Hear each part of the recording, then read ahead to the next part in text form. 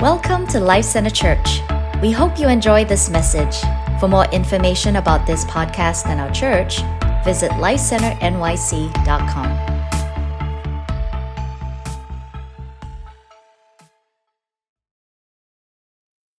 Right.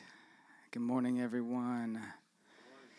I'm going to pray again. We're going to jump right in. So, Father, I thank you for what you're doing already in this place.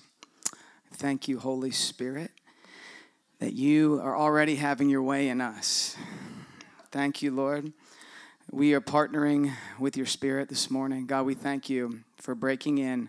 Lord, we thank you for your word. And we just honor your word today, Lord, that it's living, it's active, it's sharper than a two-edged sword. And we say, God, we are open to be cut by your word. We are open to be influenced by your word.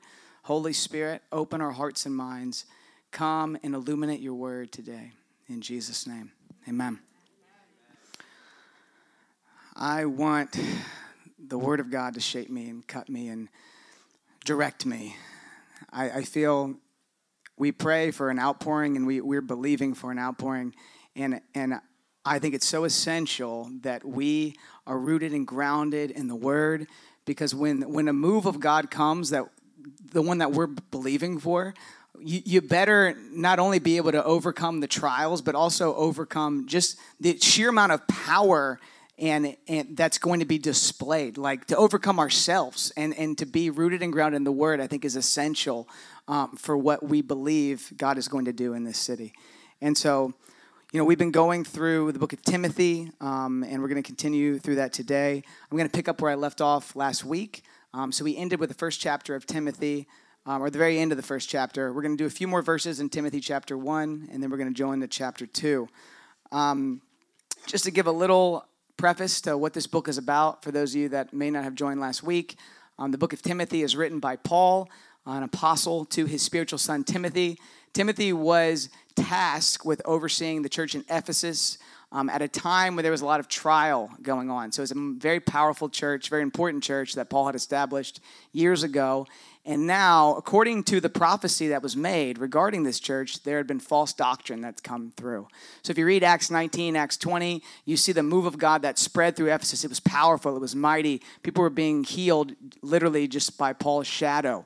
But it also created an uproar, and it created a lot of tension and adversity. And in the midst of that, a prophecy was stated, hey, there's going to be false doctrine spread in this church. And now, lo and behold, that prophecy is being fulfilled, and Timothy has been tasked to come in there and clean things up. It's not an easy task to bring reformation to a church and to bring healthy, sound doctrine. So I'm just going to throw up a slide real quick about the structure of this letter. The first part is the opening commission to Timothy. We're going to finish that commission today, and then we're going to jump into the middle chapter. So chapter 2, we're going to cover the first 7 chapters in chapter 2, and these sections provide some detailed instructions. They provide correction for the church in order to form and shape their doctrine, that it would be healthy and strong. Then there's a closing commission, and then there's some awesome poems that are scattered throughout the text as well. For the purposes of today, as we get into chapter 2, I want to highlight this verse in chapter 3, because it gives us some context for where Paul's going. Chapter 3, 1 Timothy chapter 3, starting at verse 14, says this: "Although I hope to come to you soon, I am writing these instructions so that if I am delayed, you will know how people ought to conduct themselves in God's household." I love the word household. "Which is the church of the living God, the pillar and the foundation of truth." See, the church is really important. The church is the avenue that God wants to use to bring forth the revelation and power and purpose that Jesus died for. He wants to use the church as the pillar and foundation of truth. And the church at large, we're pretty messed up. We got our issues. But God's word says that he is going to use the church to fulfill the things that Jesus started at the cross. And so that gives me confidence. I don't know about you, but that gives me a lot of confidence. And it makes me want to also build something that truly is the household of God, to make the church the household of God. A household has a father. And so this church, our father is God, and we are his children. And this is one of the core identities of this church, that we believe the church is supposed to be a family. And so I love in this term, they're saying, here, you want to know how to be the household of God, how to conduct yourselves? I'm going to share that with you. And that's what Timothy, or Paul describes to Timothy in the verses that are going to that we're going to cover today. So I talked last week. I have a daughter. I have 3 of them. My oldest is Fern. She's 8 years old. She's a very curious, smart girl. And so she says a lot of funny things to me that I like to share when I speak. So this week she comes up to me. This was a new one. I never heard this before. And I don't even know the context. I forget what we were talking about. But she's like, hey, Dad, you know what? I'm going to throw a really great funeral for you. I said, really? I said, why are we having this conversation? This feels a bit morbid. I hope you're not prophetic. And she says, yes, I'm going to throw a great funeral. There's going to be a lot of people that come. And I'm going to give you a great rock. I said, a great rock? Yeah, you know, one of those rocks, those things they plant in the ground when you're buried underneath it. Oh, a tombstone. I said, I'm going to give you a great rock. I'm going to give Mom a great rock too.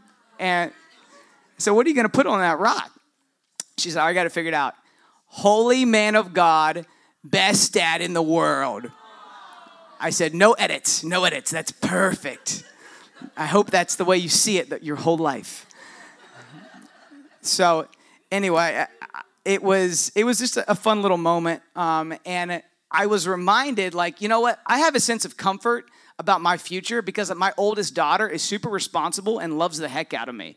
So even when I'm old and my body's falling apart, like, I feel like she'll take care of me. And now she's promised to give me a great funeral and a great tombstone.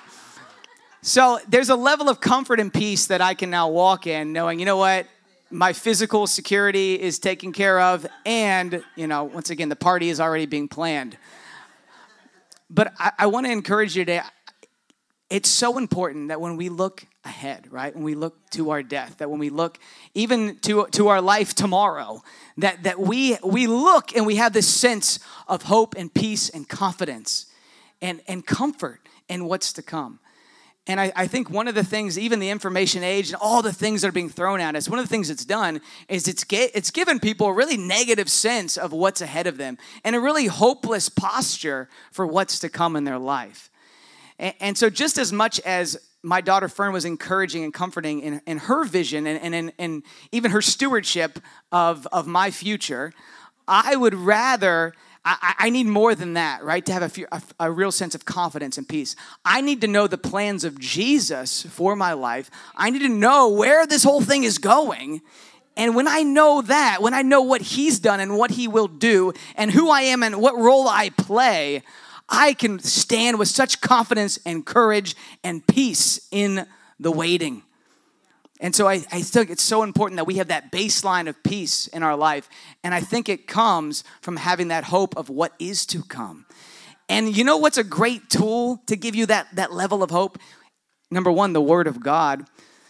Number 2, the Word of God connected with prophecy. Prophecy is an incredible tool because it roots and grounds you in something that is to come. And it becomes a stabilizing feature in your life. But how many know you want to make sure you're leaning on the right prophetic word? There's a lot of prophetic words that seem nice to the ears, but you would never want to lean or build your life on them. But the prophetic words that are from the Lord, that are based in his word, they're going to give you confidence. They're going to give you courage. They're going to give you comfort as you wait for the fulfillment of what Christ wants to do in your life and on the earth. Amen? So Timothy has just taken this assignment at Ephesus. And it's a hard assignment. It is a challenging task, and I doubt he wanted to do it. But because his spiritual dad told him to, he did it. And here, I want you to read, we're going to go to 1 Timothy chapter 1, verse 18.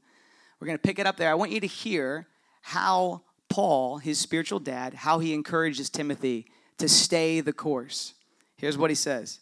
Timothy, my son, I am giving you this command in keeping with the prophecies once made about you, so that recalling them, you may fight the battle well, holding on to faith and a good conscience, which some have rejected, and so suffered shipwreck with regard to the faith. Among them are Hymenaeus and Alexander, whom I have handed over to Satan to be taught not to blaspheme. So we see here the importance of prophecy. It's the prophecy given to Timothy that Paul is pointing at in this moment. And we don't know exactly what that word was. It's not clear what it was. We know from other texts within this book as well, in Timothy, and in Timothy, the second part of Timothy, we know that this word was probably given at Timothy's ordination. So when he was ordained as a minister, these words were given to him. And the elders and Paul laid their hands on Timothy. Not only did he get a prophetic word, which he's being reminded of, he also was given a gift. Probably a gift to lead, a gift to minister, to do these very difficult tasks. And so we know that part about his word. I find it interesting, though, that not only does he get that word, but he gets, in the process, a spiritual dad, Paul, who not only does he have a word, he has a dad who's going to remind him of the word. He is a dad who's going to say, hey, like, I know Ephesus is a tough place. I know New York City is a tough place to live. It's a tough area. But do you remember the word? I was there. I laid my hands on you, and the word was given from the elders. And I want to remind you of that word. I want to remind you of the gift that's been placed in you. I want to stir that thing up because you've been given a purpose and a task, because Jesus has things he wants to do on the earth through you. And I know it because I know the word over your life. I'm going to bring it to remembrance that you may walk in it and not give up and not give in and fight the good fight. We need spiritual dads that will do that in our life. We need to be spiritual parents that will do that in other people's lives. Timothy needed it. You and I need it. I wouldn't be in this city if it wasn't for prophetic words over my life. I wouldn't stay in this region if I didn't have words and spiritual parents that reminded me of those words. You need it. I need it. We need it. See, prophecy helps us wage good warfare, but we have to test the prophetic. And I would challenge us as a company, and we have a lot of prophetic people here. We're very much a prophetic community. I would challenge us to give more substantial words. Ask the Lord for words for your friends, for your family, for this church that are those tombstone type of words. Words that you could write on your tombstone because they're going to anchor you all the way to the end of your life. I'd rather have that than some of these milquetoast prophecies that I hear. Like, they're kind of nice, they're kind of encouraging for the moment, but will they take me to run the race? Like, I want a word that's going to anchor me for the entirety of my life. A word that I can give to my kids, that I can pour into them. That's the type of word I want. And I think we can ask God of that, and we can have that. And so I think it's so important that we just up our game in terms of prophecy. We want something substantial and something that can be tested. I don't want to give people words that they're just so open-ended that you can't even test if that's accurate. So we need to grow in this just as the church at large. And I really believe our company is called to steward this as we pray and we fast and we contend for what God wants to do in this city. We're going to give prophetic utterances that are going to keep the city at large and is anchored and in truth and thriving in the midst of come what may. So I'm really thankful for this prophetic company, and I believe these are words for us particularly. Now let's get to the other guys here, the guys we don't want to talk about. Hymenaeus and Alexander, the ones that are getting turned over to Satan. That sounds pretty intense, right? Well, if you get a little bit into the context here, what Paul is really saying is not like, condemning these guys forever. Like, he's saying they need to be taken out of the church, taken outside of the walls of the church and put in the walls into the place of the world, which Satan has control of. So he's saying expel, basically excommunicate these guys from your church. And that's what happens to them. They get excommunicated. But the desire and the goal is not that their lives would be destroyed. He says so that they would not blaspheme, so they would learn. There's always this undertone of reconciliation that's desired. And that's God's heart, and you see that coming through these verses. Now, we know a little bit about these guys. We might know about them. They're mentioned in the Bible, but we don't know if it's exactly the same guy. Hymenaeus is referred to in 2 Timothy chapter 2, and it says there he claimed the resurrection of the dead had already taken place. So probably these two guys, they're elders probably in the church that are spitting some of this false doctrine. They're probably the very people that Paul has come to clean up the mess with. And so even with them, he's giving them a sense of charity in that he's saying, kick them out that they may come back in a sense, that they may learn not to blaspheme. So moving on, we're going to jump into chapter 2. So chapter 2, I'm going to read starting from verse 1. Chapter 2, verse 1. Now, it should be noted, right, that this is the beginning of the instructional message to the church. So catch the very first thing that Paul has to say to this important church in Ephesus. Here's the very first thing he tells them. I urge then, that's a strong word, by the way. That's like an authoritative word. I urge you then, first of all, petitions, prayers, intercession, and thanksgiving be made for all people. Keyword, all people. For kings and all those in authority, that we may live peaceful and quiet lives in all godliness and holiness. This verse is so important to our church. It's in our bylaws. This verse is a critical verse for our company because we have a calling to be a house of prayer, to be intercessors, to operate in the various prayer components that are being addressed here by Paul. And it's the number one admission he gives to this church and to many more. So if you read through many of Paul's writings, you read in Ephesus, right? This is original writing to the church in Ephesus. For this reason, ever since I've heard about your faith and your love for God's people, I've not stopped giving thanks for you, remembering you in my prayers. That's Ephesians 1, 15 through 16. 1 Thessalonians 1, 2. We always thank God for you, and we continually mention you in our prayers. Philippians 1, 3. I thank God every time I remember you in all my prayers for all of you. I always pray with joy for you because of your partnership in the gospel.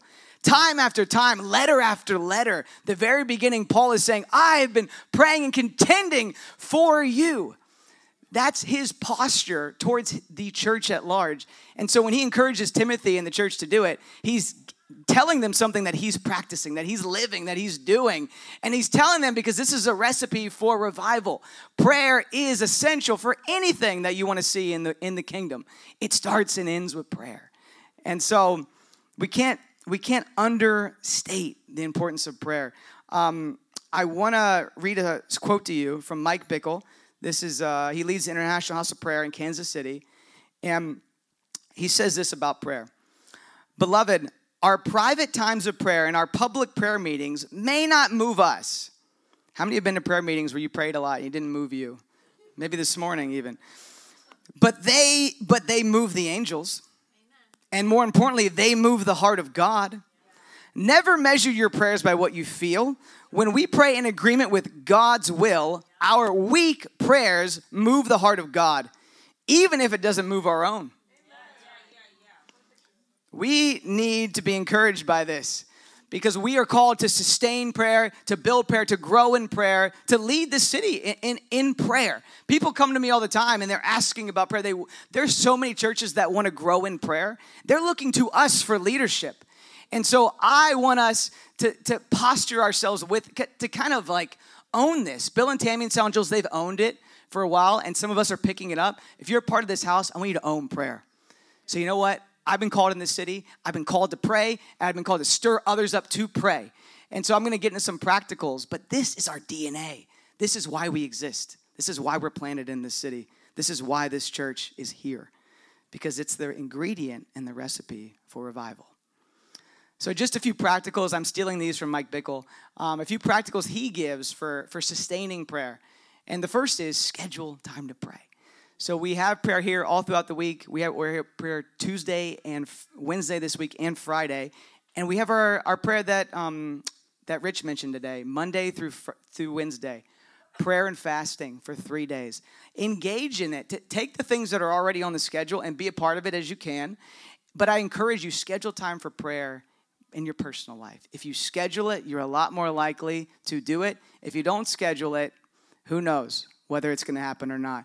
But you know, the other great thing is you schedule it, but then also we're New Yorkers. There's so much commuting. There's so much downtime that we could choose to, read terrible news or look on our social media feeds. Or we could take that 10 minutes on the subway and we could begin to contend. Say, God, would you pour out your spirit? I know Rich was doing it coming in here today.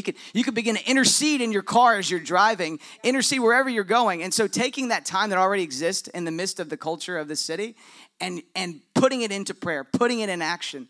And so that's another just practical thing we can do. having a prayer list is also really helpful. So then if you're bored or you don't know what to pray, grab your list. You don't have to go through your list in the beginning. I'm not a list guy. I don't even like lists. But if I don't know what to pray, I'm going to get on that intercession feed that we have going on for this church, and I'm going to find some stuff that I can pray for.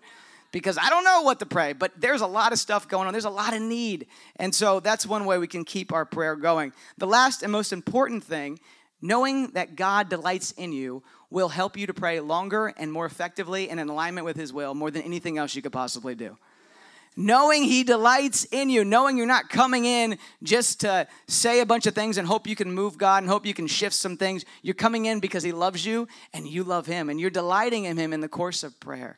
And so some of us, we just need to change how prayer feels in our life and kind of take off some of the taglines, the ways that we viewed it in the past.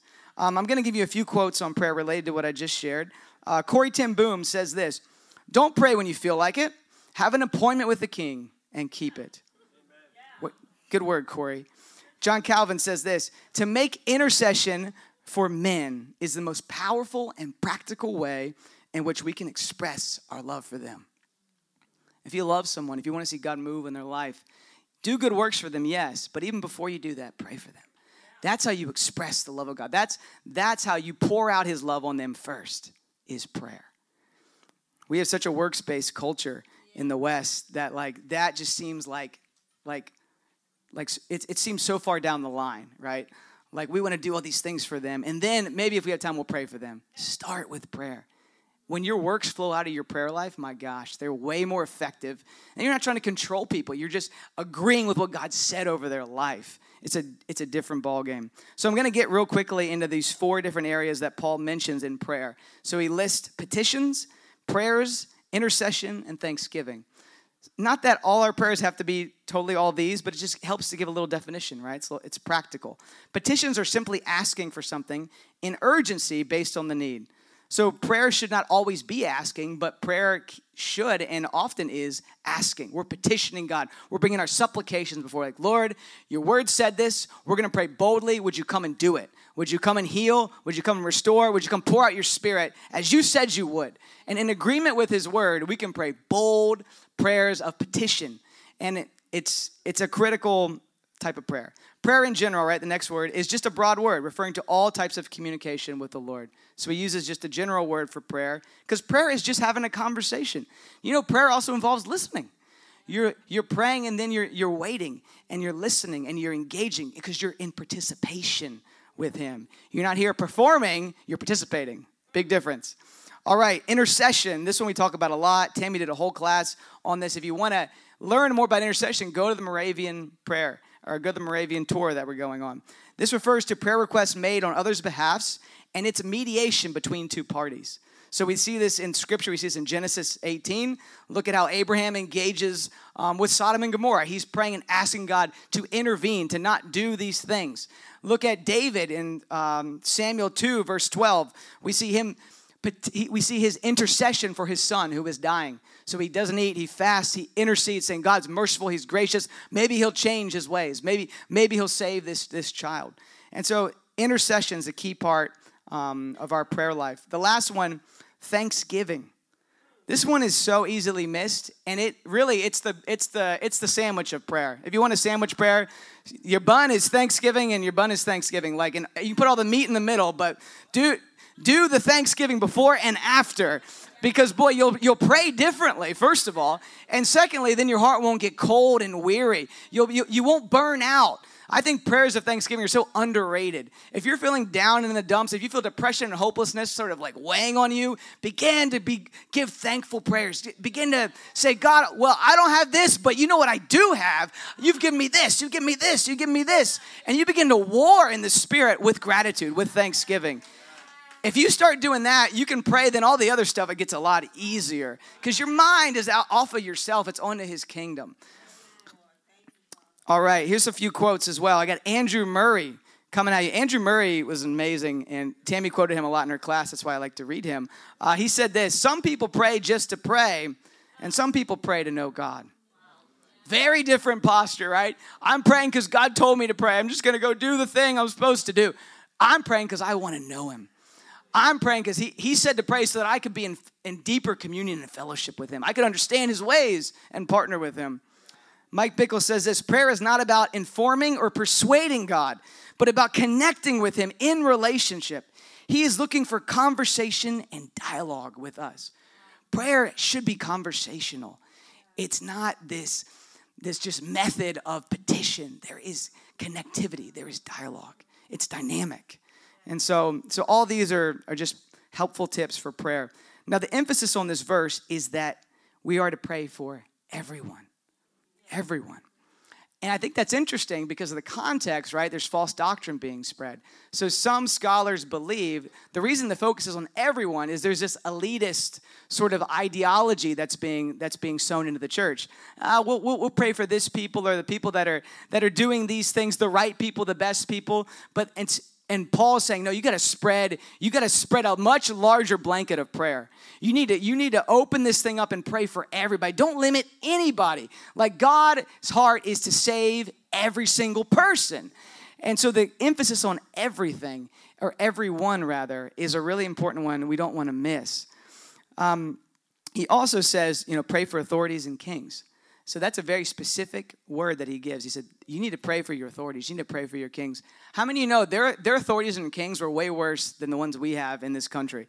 Like, they were pagan kings and they were pagan authorities, and they were they were torturing Christians. They were doing all sorts of nonsense, right? They were in full control.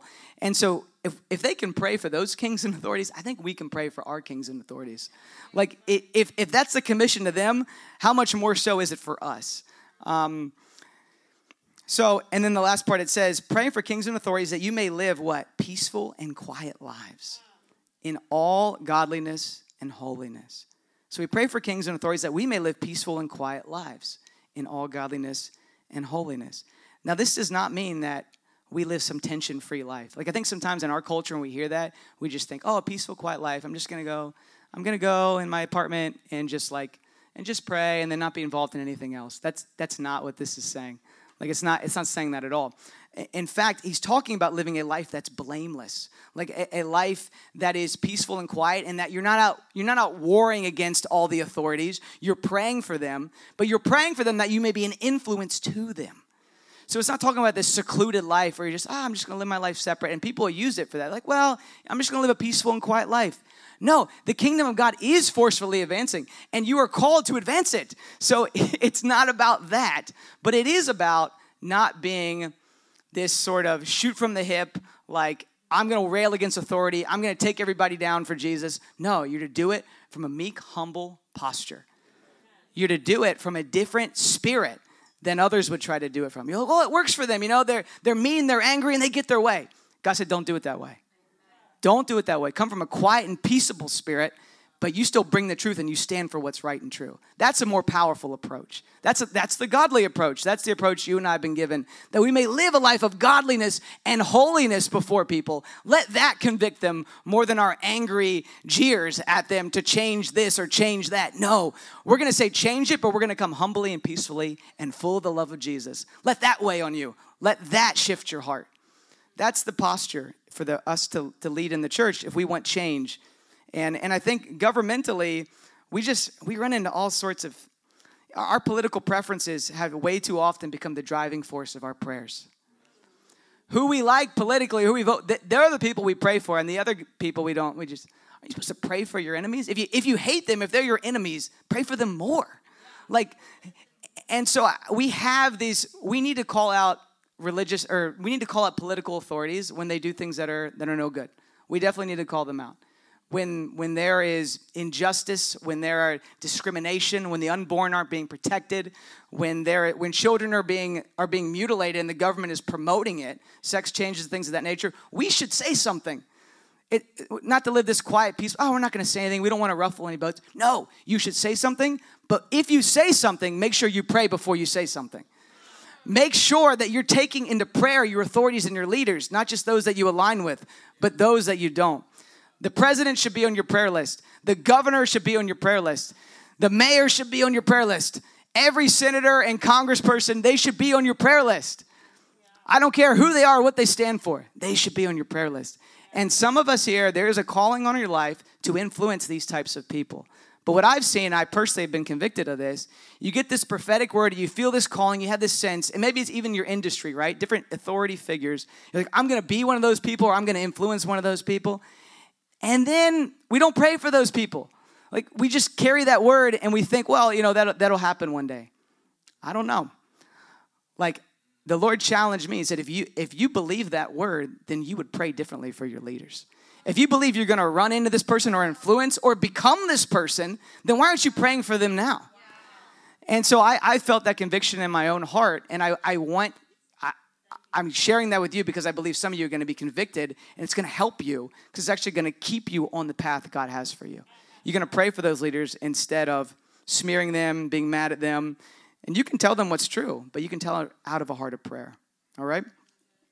All right, we're going into we're going to keep reading through Timothy chapter 2. This is verse 3, and it says this.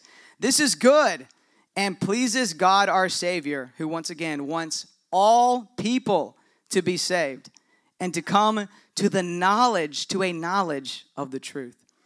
So key word here, pleases God our Savior. God is our Savior. He's being very selective in that term. Once again, he's dealing with false doctrines, saying, no, God is our Savior. You have a Savior, and he is God. And so he's speaking into a polytheistic world where there's many gods, and some of them are, instead of praying for the government, they're praying to the government. They're praying to the emperor, right? And he's saying, no. You have one Savior, and your Savior is not Caesar. Like, your Savior is God. And so that's a very key word to note there. Now, how does this work, right? Because it says that God wants, or some translations say desires, some say wills, all people to be saved. Well, how does that work? Because if you read the scriptures, not all people are saved. So when you kind of wrestle with that and say, okay, but God wants it, but I know it doesn't happen. So how does that play out? People have used this scripture to come up with a lot of funny things. So they've used it to say, well, there is no hell, there is no judgment day. Everybody gets in. Look, it's God's will that they all would be saved, and God's going to get what he wills, right? And so they've taken these verses and used them in that way. The only problem with that is there's a whole lot of other scriptures that don't say that. And so that would be a great example of taking a very narrow view, taking one little verse out of context and trying to make that application for all of the scriptures when you got piles of stuff that says differently. It says there is a judgment day. It says there is a hell. So there are those that run from God, and God lets them run. They reject him. And so what do we do with this? So I think a really key distinction here is there's two different types of will. There's God's moral will, and there's God's sovereign will. Moral will, like God morally he would say, don't murder anyone, don't steal, don't covet your neighbor. He wills that. He desires that for you and for me. But somebody is going to get murdered today in this world. So, well, is that not God's will? No, it was his moral will. It was his desire, his want, versus his sovereign will. His sovereign will absolutely 100% happen. There's nothing, there's no choice of man. There's nothing that could change the sovereign will of God. It's sure, it's foundational, and it will come to pass. So this verse is talking about a moral will, not about a sovereign will. And so once again, it's just important that we talk through these things, because if you don't know that, people can take these things and they create universalism, which basically means everybody gets in. Like they create all these false doctrines, which is exactly the thing that this was written to combat. So we're going to keep jumping in. We're going to go to 1 Timothy 2. I'm going to start in verse 5. So verse 5 and 5 through 6. And it says this: For there is one God. Keyword one. There is one mediator. Once again, he's combating false doctrine between God and mankind. And who is a mediator? The man. He's a man. Jesus is a man. These are all key words, right? He is signaling. This is a signal to them. The man, Christ Jesus, who did what? Who gave himself as a ransom for all people. This has now been witnessed to us at the proper time. I love that last part. God's timing is perfect. All this transpired exactly in the sovereign will of God. So this focus here on one. Once again, he's speaking to a polytheistic culture. they're pagans. There's many different paths to God, right? We have this same problem in our current culture. People believe and they think there's many different paths, right? You could go this path, you go that path. There's all different ways you can get to God. And people define that in our current culture as spiritual. I'm a real spiritual person. Like I believe your religion's good and that religion's good. That sounds like a totally different religion to me, because you don't believe what I believe. You don't believe what the Muslims believe, and you don't believe what the Hindus believe or the Buddhists believe. What you believe about your own religion, and it's not what I believe. And so we have this in our culture where this idea of being spiritual is this, where all paths lead to God, and what it does is it totally steals from what's true and right and good, and it makes everything on the equal playing field. But the problem with that is there's only one God, and there's only one mediator. There's just one. And so that ideology would try to make us think there's all these multiple paths. Muslims would say, well, it's by your works. If you follow the 5 pillars, you'll be good. Buddhists would say, well, it's through enlightenment. If you're to achieve enlightenment, that'll help you get to God. The Hindus would say, well, there are lots of paths, but you need to come under this system in order to achieve those paths. And the Christians would say, actually, there's only one way, and it's by grace through faith in Jesus. That's the only way. If you tell somebody that on the subway, you tell them God loves you, they're like, oh, cool, thanks. You tell them there's only one way to God, and his name is Jesus, they act differently. It's a different response. Oh, you're so narrow-minded. That's so, unloving of you. No, it's the truth. And I have to tell it to you because this is the way for your freedom, for your wholeness, for your eternal salvation. I can't just come under this umbrella of every path leads to God, because it's pure deception. And we've been called to steward this gospel. Josh McDowell has this quote, and I'm gonna read it to you. It says, "This is what God has done for us. He has said, 'I forgive you,' but he paid the price for the forgiveness himself through the cross. It's a payment that Buddha, Muhammad, Confucius, or any other religious leader cannot offer. No one can pay the price by just living a good life. It sounds exclusive to say it, but we must say it because it simply is true. There is no other way but Jesus. He is the one mediator. And that term mediator, it's to fix the problem, right? He's the only one that actually fixes the problem. Buddha doesn't fix the problem. The problem is sin. We talked about it last week. Sin has corrupted the human heart. Sin has separated us from a holy God that we were made to be in fellowship with. But because of our sin, we cannot access him. We cannot even go before him. And Jesus does something nobody else does. He addresses the problem of sin because he comes as a man. And he lives a perfect life. And he lives our life. He lives as if he were us. And he takes on our sin and our guilt and our shame. And he bleeds for us and he dies for us. And he's risen to new life so that we can be raised to new life with God. So that we can be a new creation. So that we can escape sin's snares on our life. Nobody else does that. So don't tell me all roads lead to God. How? How do they get to God? How do they deal with sin? They don't. Only Jesus does. And we're the ones that are supposed to tell people this. You and I. In a loving but fearless way. Jesus said, I am the way, I am the truth, I am the life. No one comes to the Father except through me. There's one mediator. A mediator is needed for reconciliation because we've been estranged from God. We're aliens to him. We need to get back to him. A mediator is needed to provide propitiation for our sin. That simply means to provide for the wrath of God that's going to be poured out on you and me because of our sin. So we need that mediator who is going to take on that wrath, and Jesus bore that on his body on the cross, that we may die to sin and live to righteousness. Hebrews 9:15 says this, "For this reason Christ is the mediator of a new covenant, that those called may receive the promised eternal inheritance, now that he has died as a ransom," once again the word ransom, "to set them free from the sins committed under the first covenant." Jesus established a new covenant, and he mediated it for you and for me. He gave himself as a ransom. A ransom in that time was money that would have been paid to free a slave. So you'd given that to a slave owner to pay the payment for their life. Jesus paid that ransom for you and for me.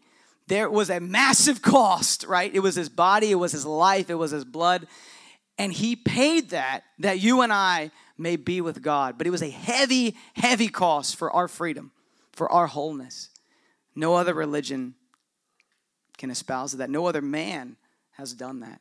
It's all deception, to be honest. And I was talking to a lady the other day.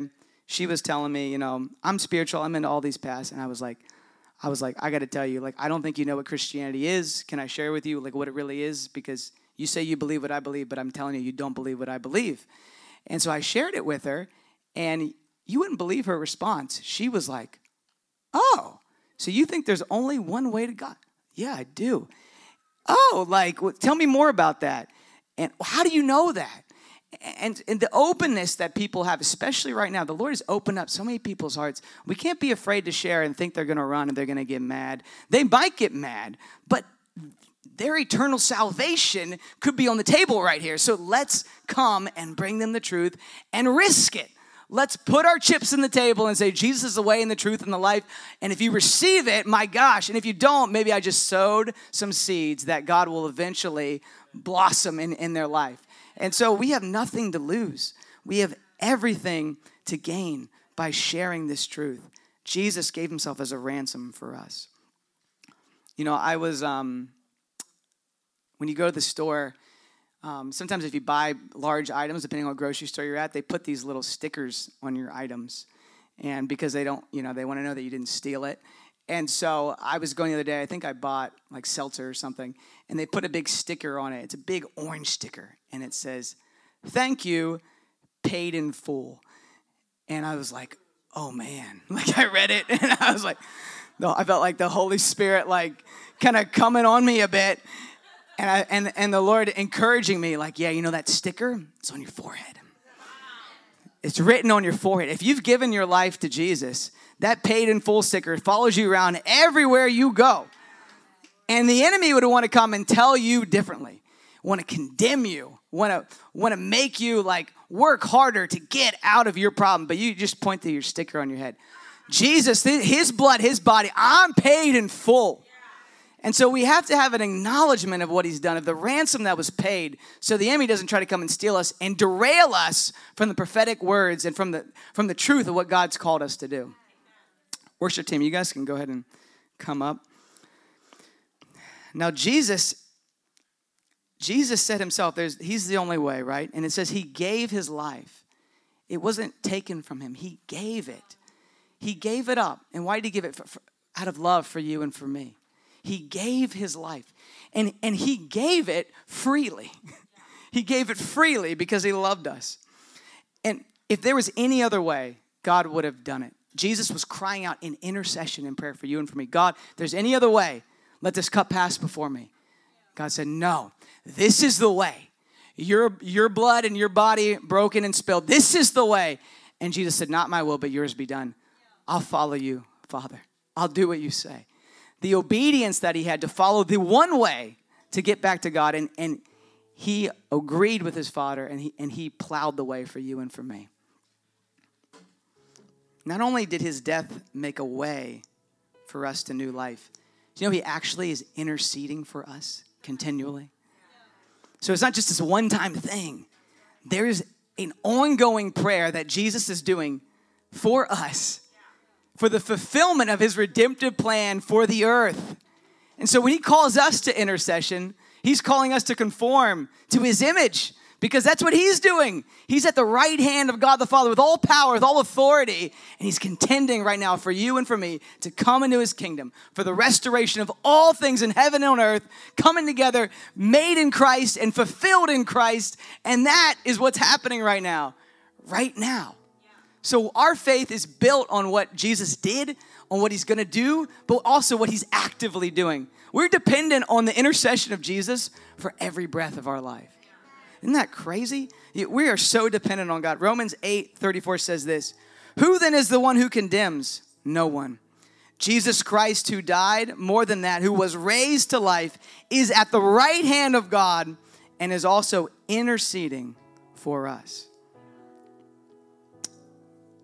Therefore, he is able to save completely those who come to God through him, because he always lives to intercede for them. Hebrews 7:25. Continual intercession from our Father. Continual intercession through the Son for us. Very last verse says this. This is 1 Timothy chapter 2, verse 7. And for this purpose, I was appointed a herald and an apostle. This is Paul writing. I am telling the truth. I am not lying. And a true and faithful teacher of the Gentiles. So all this stuff Paul's doing, all this stuff he's saying, it's being driven by his love for Jesus. It's being driven by his understanding of who he is. He's been called to be a herald, one who proclaims the victory of another. That's what a herald does. He's proclaiming the victory of the Son of Jesus to any and everybody who will listen. He's been called for proclamation, and he's been called to minister to the Gentiles. He gets this right at his baptism, right at his conversion. He has prophetic words. We don't know exactly what was said, but we know this was stated right at the beginning. So Paul would know this is his call. So he would run the race. So he would bleed and die himself for Christ.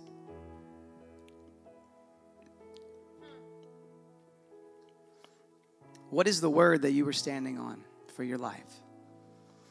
What is your tombstone word? What is that prophetic word that's connected with the word of God that's driving how you live and how you operate? You need one. It's going to help you. It's going to guide you. I'm going to tell you real quickly about his story. There's this guy. He's a famous guy in church history, but I find a lot of people don't know about him. His name is Polycarp. How many people have heard about Polycarp? Just show your hands. Oh, you get some here. Polycarp, he's this incredible martyr, one of the early martyrs in the church. He was a disciple of John, the Apostle John, and his story is very interesting. So he was the bishop in Smyrna, and so they think, right, the book of Revelation is written to all the different churches, and Smyrna is one of them. And here's what was written. I'll read it to you. It says this: do not be afraid of what you're about to suffer. I tell you, the devil will put some of you in prison to test you, and you will suffer persecution for 10 days. Be faithful, even to the point of death, and I will give you life as your victor's crown. Whoever has ears, let him hear what the Spirit says to the churches. And the one who is victorious will not be hurt at all by the second death. Polycarp probably was one of the first people to read the book of Revelation.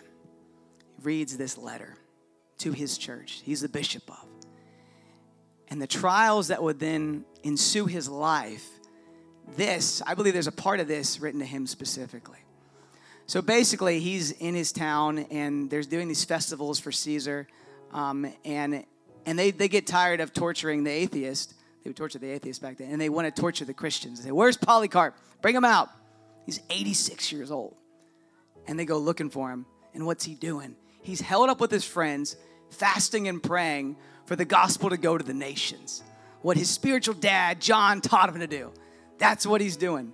And so they tell him, hey, they're trying to come and kill you. They're going to martyr you. And he's like, whatever. Like, he literally is kind of like, whatever. Like, I'm not worried about him. So in their time of fasting and prayer, he gets this vision, right? And this vision, it's a flaming pillow.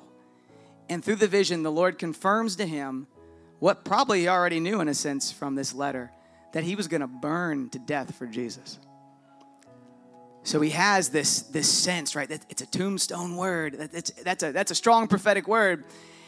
And they go and they start looking for him. He starts running and going different places. And finally, he just kind of gives up and they catch him, right? And they take him to the Colosseum and they say, we're going to have the animals tear you apart. And he's like, so be it. And they said, you know what? Like, we're going to burn you. Like, we're going to burn you. But you know what you have to do? You have to, you can not be burned or not teared apart by animals if you give your allegiance to Caesar, if you give your allegiance to the Romans, or if you curse Jesus. And he goes to them and he says, apparently you guys aren't familiar about the fire of hell. I'd rather burn 5 minutes in the fire here on earth than have to burn there. And you should know that it's a real thing. And so he preaches to these people and basically says, come what may, come bring it, because I'd rather burn here than burn there. And you should too. So he gives this bold word, and they're like, whatever, we're going to kill you anyway. And so they say, he said, can I have some time? They say, okay, we'll have an hour. So he goes with his last hour. He doesn't go out with his friends and eat. He doesn't go and do the things maybe we would think to do. You know what he does with his last hour of life? He goes and he contends for a move of God in the nations of the earth. He goes and he pours his voice and his life and his prayers out to the Lord, knowing this is his last chance to be a part of God's movement on the earth. He's about to leave this earth, but he's going to give every prayer he's got right down to the end. So they go and they burn this guy at the stake, right? They set him up. And the writings on this, literally they couldn't even burn him. Like the flames, it says, came around him almost like arches. And they were petrified. And they went and they had to just run him through with a sword, because literally the flames are coming around this man. His martyrdom inspires to this day many, many, many, many, many people, because he knew his storyline. He had a prophetic anchor for his life. And even at 86, he finished strong. He finished well. Everybody stand for me, please. Father, I pray today, Holy Spirit, come and encourage and strengthen your church today. God, we don't want to live any less than what you've called us to, God. Lord, we don't want to live a life that's so shallow, on shallow words with shallow promises. God, you said you desire the nations. You've called us, you've placed us in this city to disciple the nations of the earth, to pray and believe, and to see a mighty move of God in all the earth. And God, whether that requires all of our time and energy in prayer, whether that requires our very life, God, I pray today, Lord, that we would be encouraged and strengthened in our inner man, that we would not set ourselves short. God, I pray today, Lord, that you would remind us of who we are, that we've been ransomed, that we've been redeemed, that the blood of Jesus has been spilled for us, that we now live as new creations in Christ, and thus we can have confidence in the present, knowing where we're going in eternity.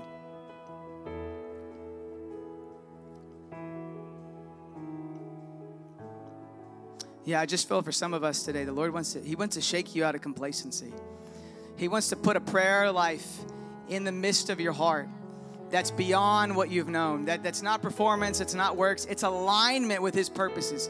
He wants to give you a prophetic word that's going to not just cause you to be happy this year or in 2 days or 6 months, but it's going to root and ground your life in Christ for the purposes and the callings of his kingdom that you will get to delight in one day.